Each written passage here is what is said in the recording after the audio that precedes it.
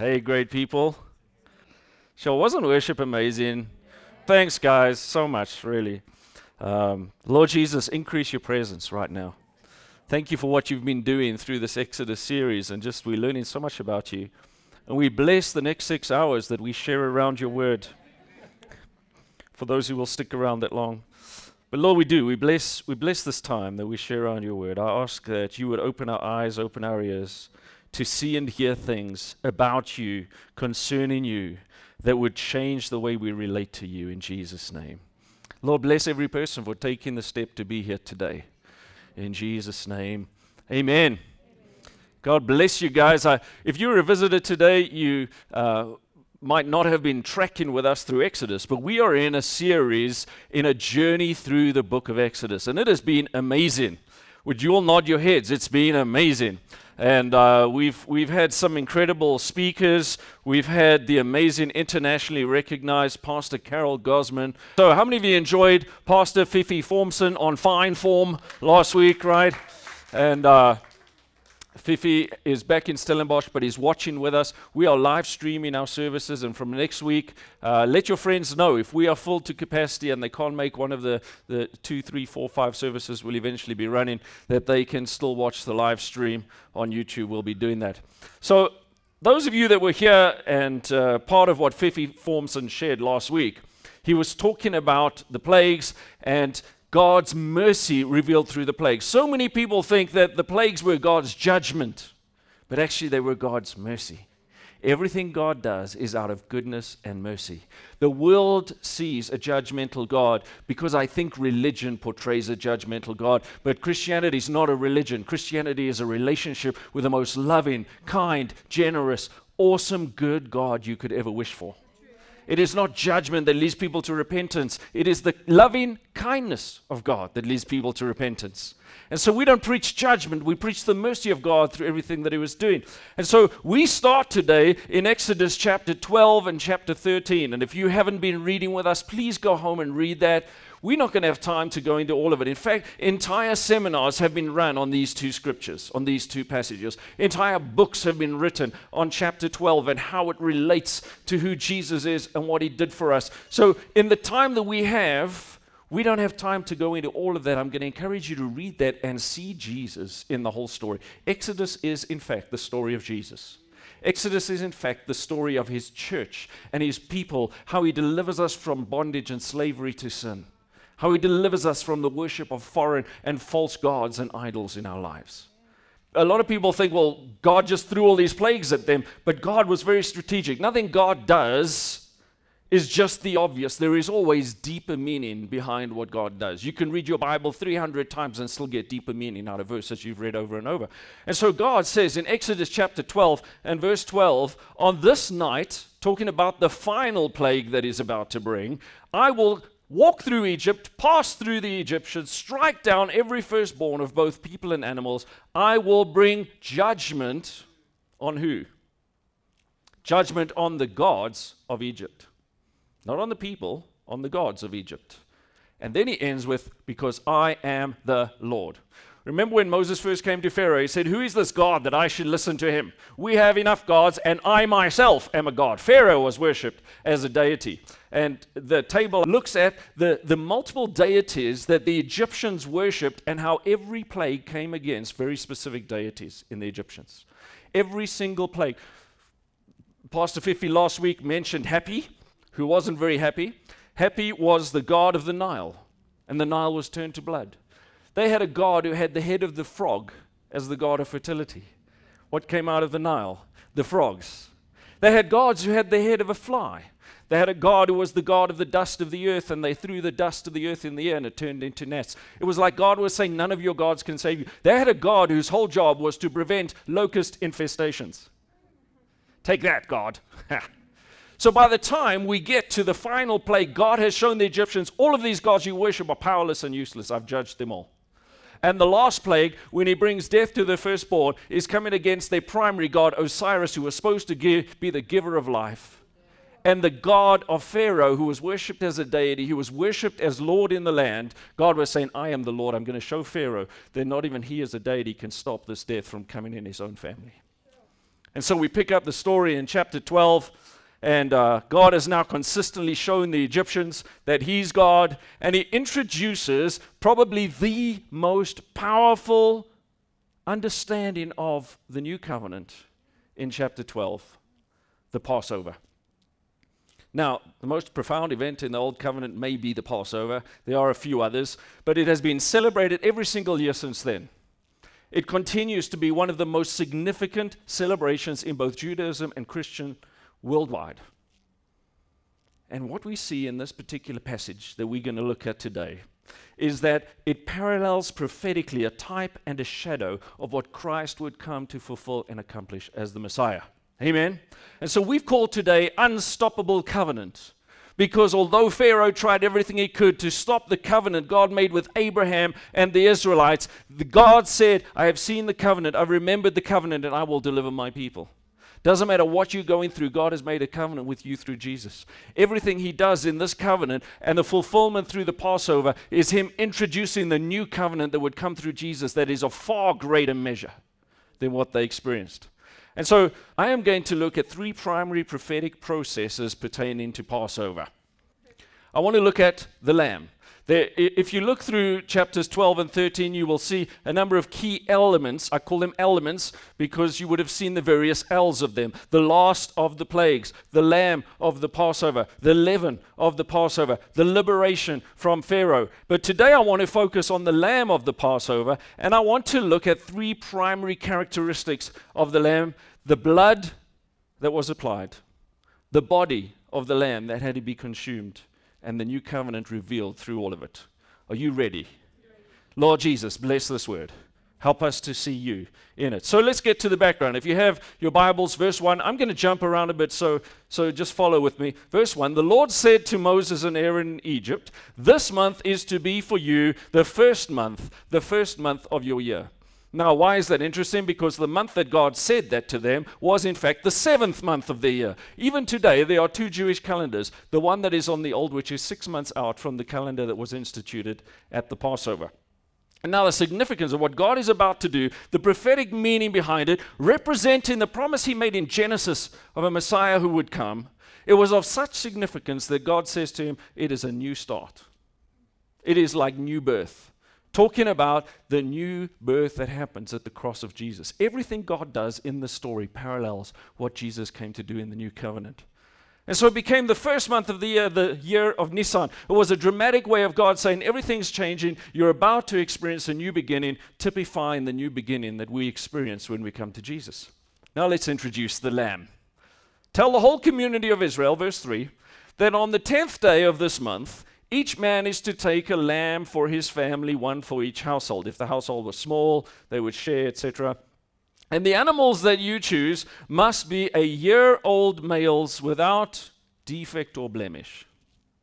Everyone catch that? So on the 10th day, they're going to take a little lamb. How many of you have seen a 1-year-old lamb? Okay. They're not bad looking. They're actually quite sweet little things. And they would take this 1-year-old little lamb, and it says, bring them into your house. And then, verse 6, take care of them until the 14th day of the month, when all the members of the community must slaughter that lamb at twilight. Everyone. This was not done hidden. It was done publicly. Dad didn't just say, I just have to go sacrifice a lamb. Don't let the children see. This lamb was brought into their household for nearly 5 days. They got it on the morning of the 10th, 11th, 12th, 13th, slaughtered it on the evening of the 14th, nearly 5 days. You can imagine. How many of you have children? How many of you were children? That was a long time ago, I know, but try and remember, you got this fluffy lamb coming into your house. There are historical documents in Egypt to this day on papyrus that talk about the various names that the lambs were given by the children. And Fluffy was the primary one. I think Hebrew is Gashana or something like that for Fluffy. And they would bring this lamb in and they built relationship with it. By the time this lamb was sacrificed on the 14th, it had become something precious. They had bonded with it. God did not want this to be just out of the way where no one could see it, where no one could feel the pain. How does this relate to Jesus? Jesus came, lived amongst us, bonded with us, developed a crowd of disciples, people who believed in him, who followed him, who loved him. He poured out his love for years and years and years so that by the time he died, there was a deep mourning, a deep sense of loss, and it was public. It says the entire community had to come and slaughter the lambs. It was public. It was not hidden away. And then the Passover lamb had to be perfect. We all know Jesus, our Passover lamb, was spotless, perfectly. So he had no sin, no moral or spiritual imperfection. Hebrews chapter 4:15 says that Jesus, our high priest, was tempted just like we are, yet he was without sin. So, let's look at the first part of the lamb, the blood of the lamb. Everyone say the blood of the lamb. The blood was the only part sacrificed. The rest had to be consumed. So verse 7, they are to take some of the blood and put it on the sides and tops of the door frames of the houses where they eat the lambs. How? Verse 22, they give later instructions. With a bunch of hyssop, you dip it into the blood of the basin, and you put some of it on the top of the lintel of the doors and the rest on the door frames, the upright door frames. What is that picture that it creates? The lintel overlapped these two, and you were painting a cross on this side and a cross on this side with a bunch of hyssop. Hyssop was always used throughout the Old Testament for purification, application of blood to purify, cleanse from leprosy, purify utensils. And when Jesus was on the cross and he said, "I thirst," they took a sponge and put it on a bunch of hyssop to give to him. But it was the blood that they had to apply. Friends, the Bible says that the life of a creature, the life of an animal, the life of a person is in the blood. So this innocent lamb gave its innocent blood, representing its innocent life given to redeem those who were not innocent. Amen. The blood. The Bible says, and Hebrews 9:22 reinforces it, where it says, without the shedding of blood, there can be no forgiveness of sins. Do you think that the Israelites would have been delivered from death if they had just said, well, I believe in God, and I'm a son of Abraham, so I don't need the blood? What would have happened? Yes, good answer. They would have had death. The destroyer would have come into their homes. No one is good enough. Doesn't matter where your family is and what your church is, if you have not embraced the blood. The blood. In verse 13, it says, the blood will be a sign for you on your houses where you are. When I see the blood, I will pass over you. That's where we get the word Passover from. Verse 23, again, he says, when he sees the blood on the top and sides of the door frame, I will pass over that doorway. I will not permit the destroyer to enter your house. No matter how good they were, no matter how much they prayed and fasted, that was not good enough. No matter how good you try to be, without the blood of Jesus, without embracing the work he did, we can never be good enough. Bible says there's no one righteous, not even one. For all have sinned and fallen short of the glory of God. But the free gift of life is through Jesus Christ and his work of the cross. Amen. The blood of Jesus, the ultimate Passover lamb, is the only thing that spares us from death. Ephesians 1:7, in him alone we have redemption. In him alone, through his blood, we have forgiveness of sins. Amen. This word Passover, by the way, is an interesting word. It is the word Pesach. Any of you heard that word, Pesach? And the word Pesach means to defend, to protect, to cover. It wasn't like God just said, there's the blood, I'll pass over. God was doing something else. It literally, historians tell us, it comes from an ancient Egyptian word that means to spread wings over. He is my refuge and fortress. Like Psalm 91, he will cover me with his feathers. Under his wings I find refuge. I am covered, I'm protected, I'm defended. Isn't that great? Such a great picture through the blood. Now, after we embrace the blood and understand the blood, we must understand that the whole lamb had to be consumed. The blood was sacrificed, the body was consumed. So, verse 8. That same night they must eat the meat roasted over the fire, along with bitter herbs and bread made without leaven or yeast. Now, I don't have time to go into the revelation of leaven or yeast, but I've given you a reference, if you find the scripture there, of 1 Corinthians 5, where Paul says this, listen to this. Don't you know that a little leaven leavens the whole lump, so cleanse out the old leaven that you may be a new lump. He's talking to the New Testament believers, referring to Passover. And he says, for Christ, our Passover lamb, has been sacrificed. Therefore, let us come out of the old leaven of malice and evil and walk in the unleavened bread of sincerity and truth. Jesus not only by his blood forgives our sins, redeems you from death, delivers you from oppression, but he covers us and protects us. He becomes our refuge and our fortress. But then he also says, I now give you the power. For 7 days after that, they would live and eat without any leaven. He said, I now give you the power to walk sin-free. Yeah. Isn't that powerful? He doesn't just say, all right, stop sinning. He gives you the power by his blood and him living inside of you to live sin-free. And then he says, so once we've done this, do not eat the meat, verse 9, raw or boiled, but it must be roasted in fire. Before Jesus went to the cross, he said, I have a baptism of fire to undergo.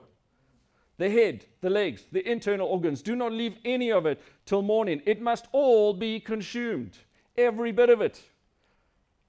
Out of his great love for us, Jesus held nothing back. There was no partial sacrifice. It wasn't like God said, well, I'll send a little bit and see if it works. And God gave everything. There is no plan B. Jesus sacrificed everything for us. So many Christians approach Jesus kind of like, well, Dad, I just like the leg. Can I have the leg? Well, son, you're going to have some tripe as well. I don't like tripe. We got to consume the whole lamb. And so many Christians see Christianity and Jesus as like this buffet. Yes, I think I'll take a little bit of health and wealth. Yeah. You know, I think I'll take the salvation and the success, but I don't want the suffering. I don't want the sacrifice. You hear what I'm saying? Jesus gave everything. The Bible makes it clear if we want all of him, we've got to give him all of us. Paul clarifies the goal of the Christian walk in Galatians 2:20. I have been crucified with Christ. It's no longer I who live, but Christ who lives in me. The life I now live in the body, I live by faith in the Son of God who loved me and gave himself for me. He was the Lamb. He gave himself for me. My response is to say, I choose to die with you, Jesus. My response is to say, I don't want to live for myself. I don't want to just add Jesus to my life. Do you know that that's what a lot of Christians do? Is all we do, well, you know, religion's a good thing to add to your life. Why don't you go to church and just add Jesus to your life? It's a good addition. No, friends, here's the message of the gospel. Jesus, Luke 9:23, if you want to look there. He said, if anyone would come after me, he must deny himself. He must take up his cross, die to himself, and follow me. For whoever wants to save his life will lose it. Whoever loses his life for me will save it. You see, friends, here's the thing. He created you. How many of you have crashed this spaceship a few times? Because we don't know how it works. It is complex. Jesus made it. He knows how it works. So when Jesus is Lord over every area of your life, you are living the best possible life you can live. It's not bondage. It's not rules and regulations. So if you want to live the best life you possibly can, he must be president, not just resident. And how did they respond to this? Well, there are two righteous responses. 27, then the people bowed down and worshipped. Friends, did they only worship when they'd been delivered and they were in the promised land? No, they were still in bondage. They had not been delivered, but they chose to worship. They didn't worship God just because everything was good now. They worshiped God because of his faithfulness to make things good. We don't worship God only when things are going well. We worship God knowing Romans 8:28. Lord, you work all things together for the good, and right now there's some things that don't feel that good, but you are working them together for the good, so I worship you. But worship would not have been enough. If they had worshipped God with all their hearts, but not applied the blood and not obeyed, they would not have been delivered. Worship without obedience is insufficient. Even Samuel says that to obey is better than sacrifice. Verse 28, then the people went and obeyed and did everything the Lord commanded Moses and Aaron, so they did. As great as God's deliverance was, they would never have received it if they didn't obey. Many Christians believe, oh, I believe in God. Yes, he's convinced me he's more powerful than all the other gods, but, you know, I don't want to sacrifice a lamb. I'm just going to rather pray and whatever. We do what Jesus tells us to do. We live the best life he created us for. And there's so many Christians who believe and call him Lord. But obedience is our sign of lordship. And I don't just obey because he's Lord. I obey because he's a good Lord and he made me and he knows what's for my best. Matthew 7:21, not everyone who calls me Lord, Lord will enter the kingdom of heaven, but only he who does the will of my Father in heaven. Amen. Obedience is the logical response to the revelation of his goodness and that he calls me to do only what is for my good. And he doesn't just show me what to do, he gives me the power to do it. He doesn't just say, go and sin no more, but when he says that, he says, my power will be with you to enable you to do that. The grace of God has appeared to all men to enable you, to empower you to say no to unrighteousness, ungodliness, and to live an upright, godly life in this present age. And then lastly, through all of this, it introduces the unstoppable new covenant. Take your Luke in Luke 22. This is the final Passover that Jesus celebrates. It is the last Passover that Jesus and his disciples celebrate because he initiates something new. Then came the day of unleavened bread, which was what they called the Passover, on which the Passover lamb had to be sacrificed. Jesus, the Passover lamb, was sacrificed on the cross at the same time as the Passover lamb was being sacrificed at the temple. Jesus and Peter went and he said, "Go and prepare the Passover for us that we may eat it." And he took bread, and when he had given thanks, he broke it. This was the unleavened bread, and he said, "This bread before has represented the Passover, the lamb, the body that was broken before. But I say to you now, this bread now represents my body that is broken for you. Here is the new covenant. Do this in remembrance of me." And then he said, likewise, when he took the cup, there were 3 cups celebrated at Pesach. This was the cup of redemption. He took the cup of redemption at the end and he said, "This cup of redemption is now my blood that's going to redeem you. No longer will you just look back to a Passover lamb that redeemed you by its blood. I give you my body in place of that lamb. I give you my blood in place of that lamb, and you will never have to slaughter another animal as long as the earth endures." And every time we celebrate communion, we remember what Jesus did. Ed Stetzer wraps up his little writing on this, and he says, "Through Jesus, God brings us out of oppression, delivers us from slavery to sin, redeems us with his great power, and takes us to be his. So we move from slavery to freedom, from darkness to light, from death to life, from brokenness to wholeness." Amen. Why don't you stand with me? Let's pray. Lord Jesus, you are the ultimate sacrifice and who gave everything for us. And if you're here today and you have not embraced the work of Jesus, I want to give you an opportunity to do that. Maybe you've believed. Maybe you've even called him Lord. But you've never said, "I want you to be president of every area of my life." You've never given him everything. But today the Holy Spirit is impressing upon you, you need to give your life to him 100%. And declare today, "Lord Jesus, I'm not going to do things my way anymore." And Lord Jesus, I ask by the power of your Spirit that you would move through this place right now. And if you're here today and you know you need to get right with God, I want to ask you, why don't you just raise your hand, just lift it up high so I can see it. I want to pray for you. God bless you. God bless you. Anyone else here today? I'm going to ask you to just keep your hands raised as I pray for you, and our ministry team, one of them will come and pray behind you. Just keep your hands raised. Those of you that raised your hands, just raise both of them. Lord Jesus, I pray for these right now. And why don't you just say this with me? Lord Jesus, you gave your all for me. Today I give my all for you. You laid down your life for me. Today I lay down my life for you. I ask you, Jesus, by your blood and the work on the cross, that you forgive me, you set me free from sin, and fill me now by the power of your Holy Spirit to think like you, to live like you, to love like you. In Jesus' name. And secondly, I want to just ask the Holy Spirit to reveal any areas in your life that are not under lordship, where he's not president, where you're still living it your way.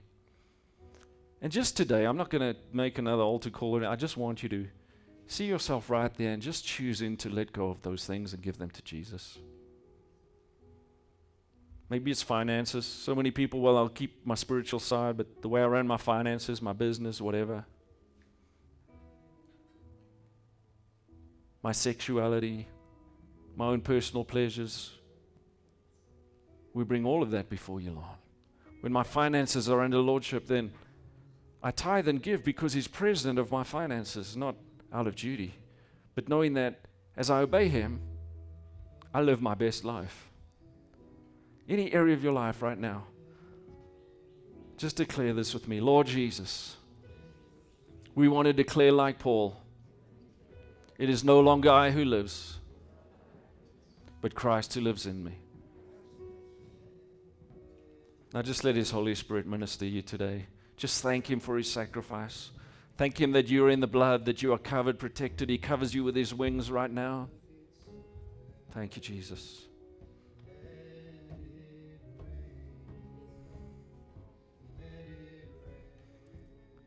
Fill us up, Lord, that we go out of this place so much fuller of you.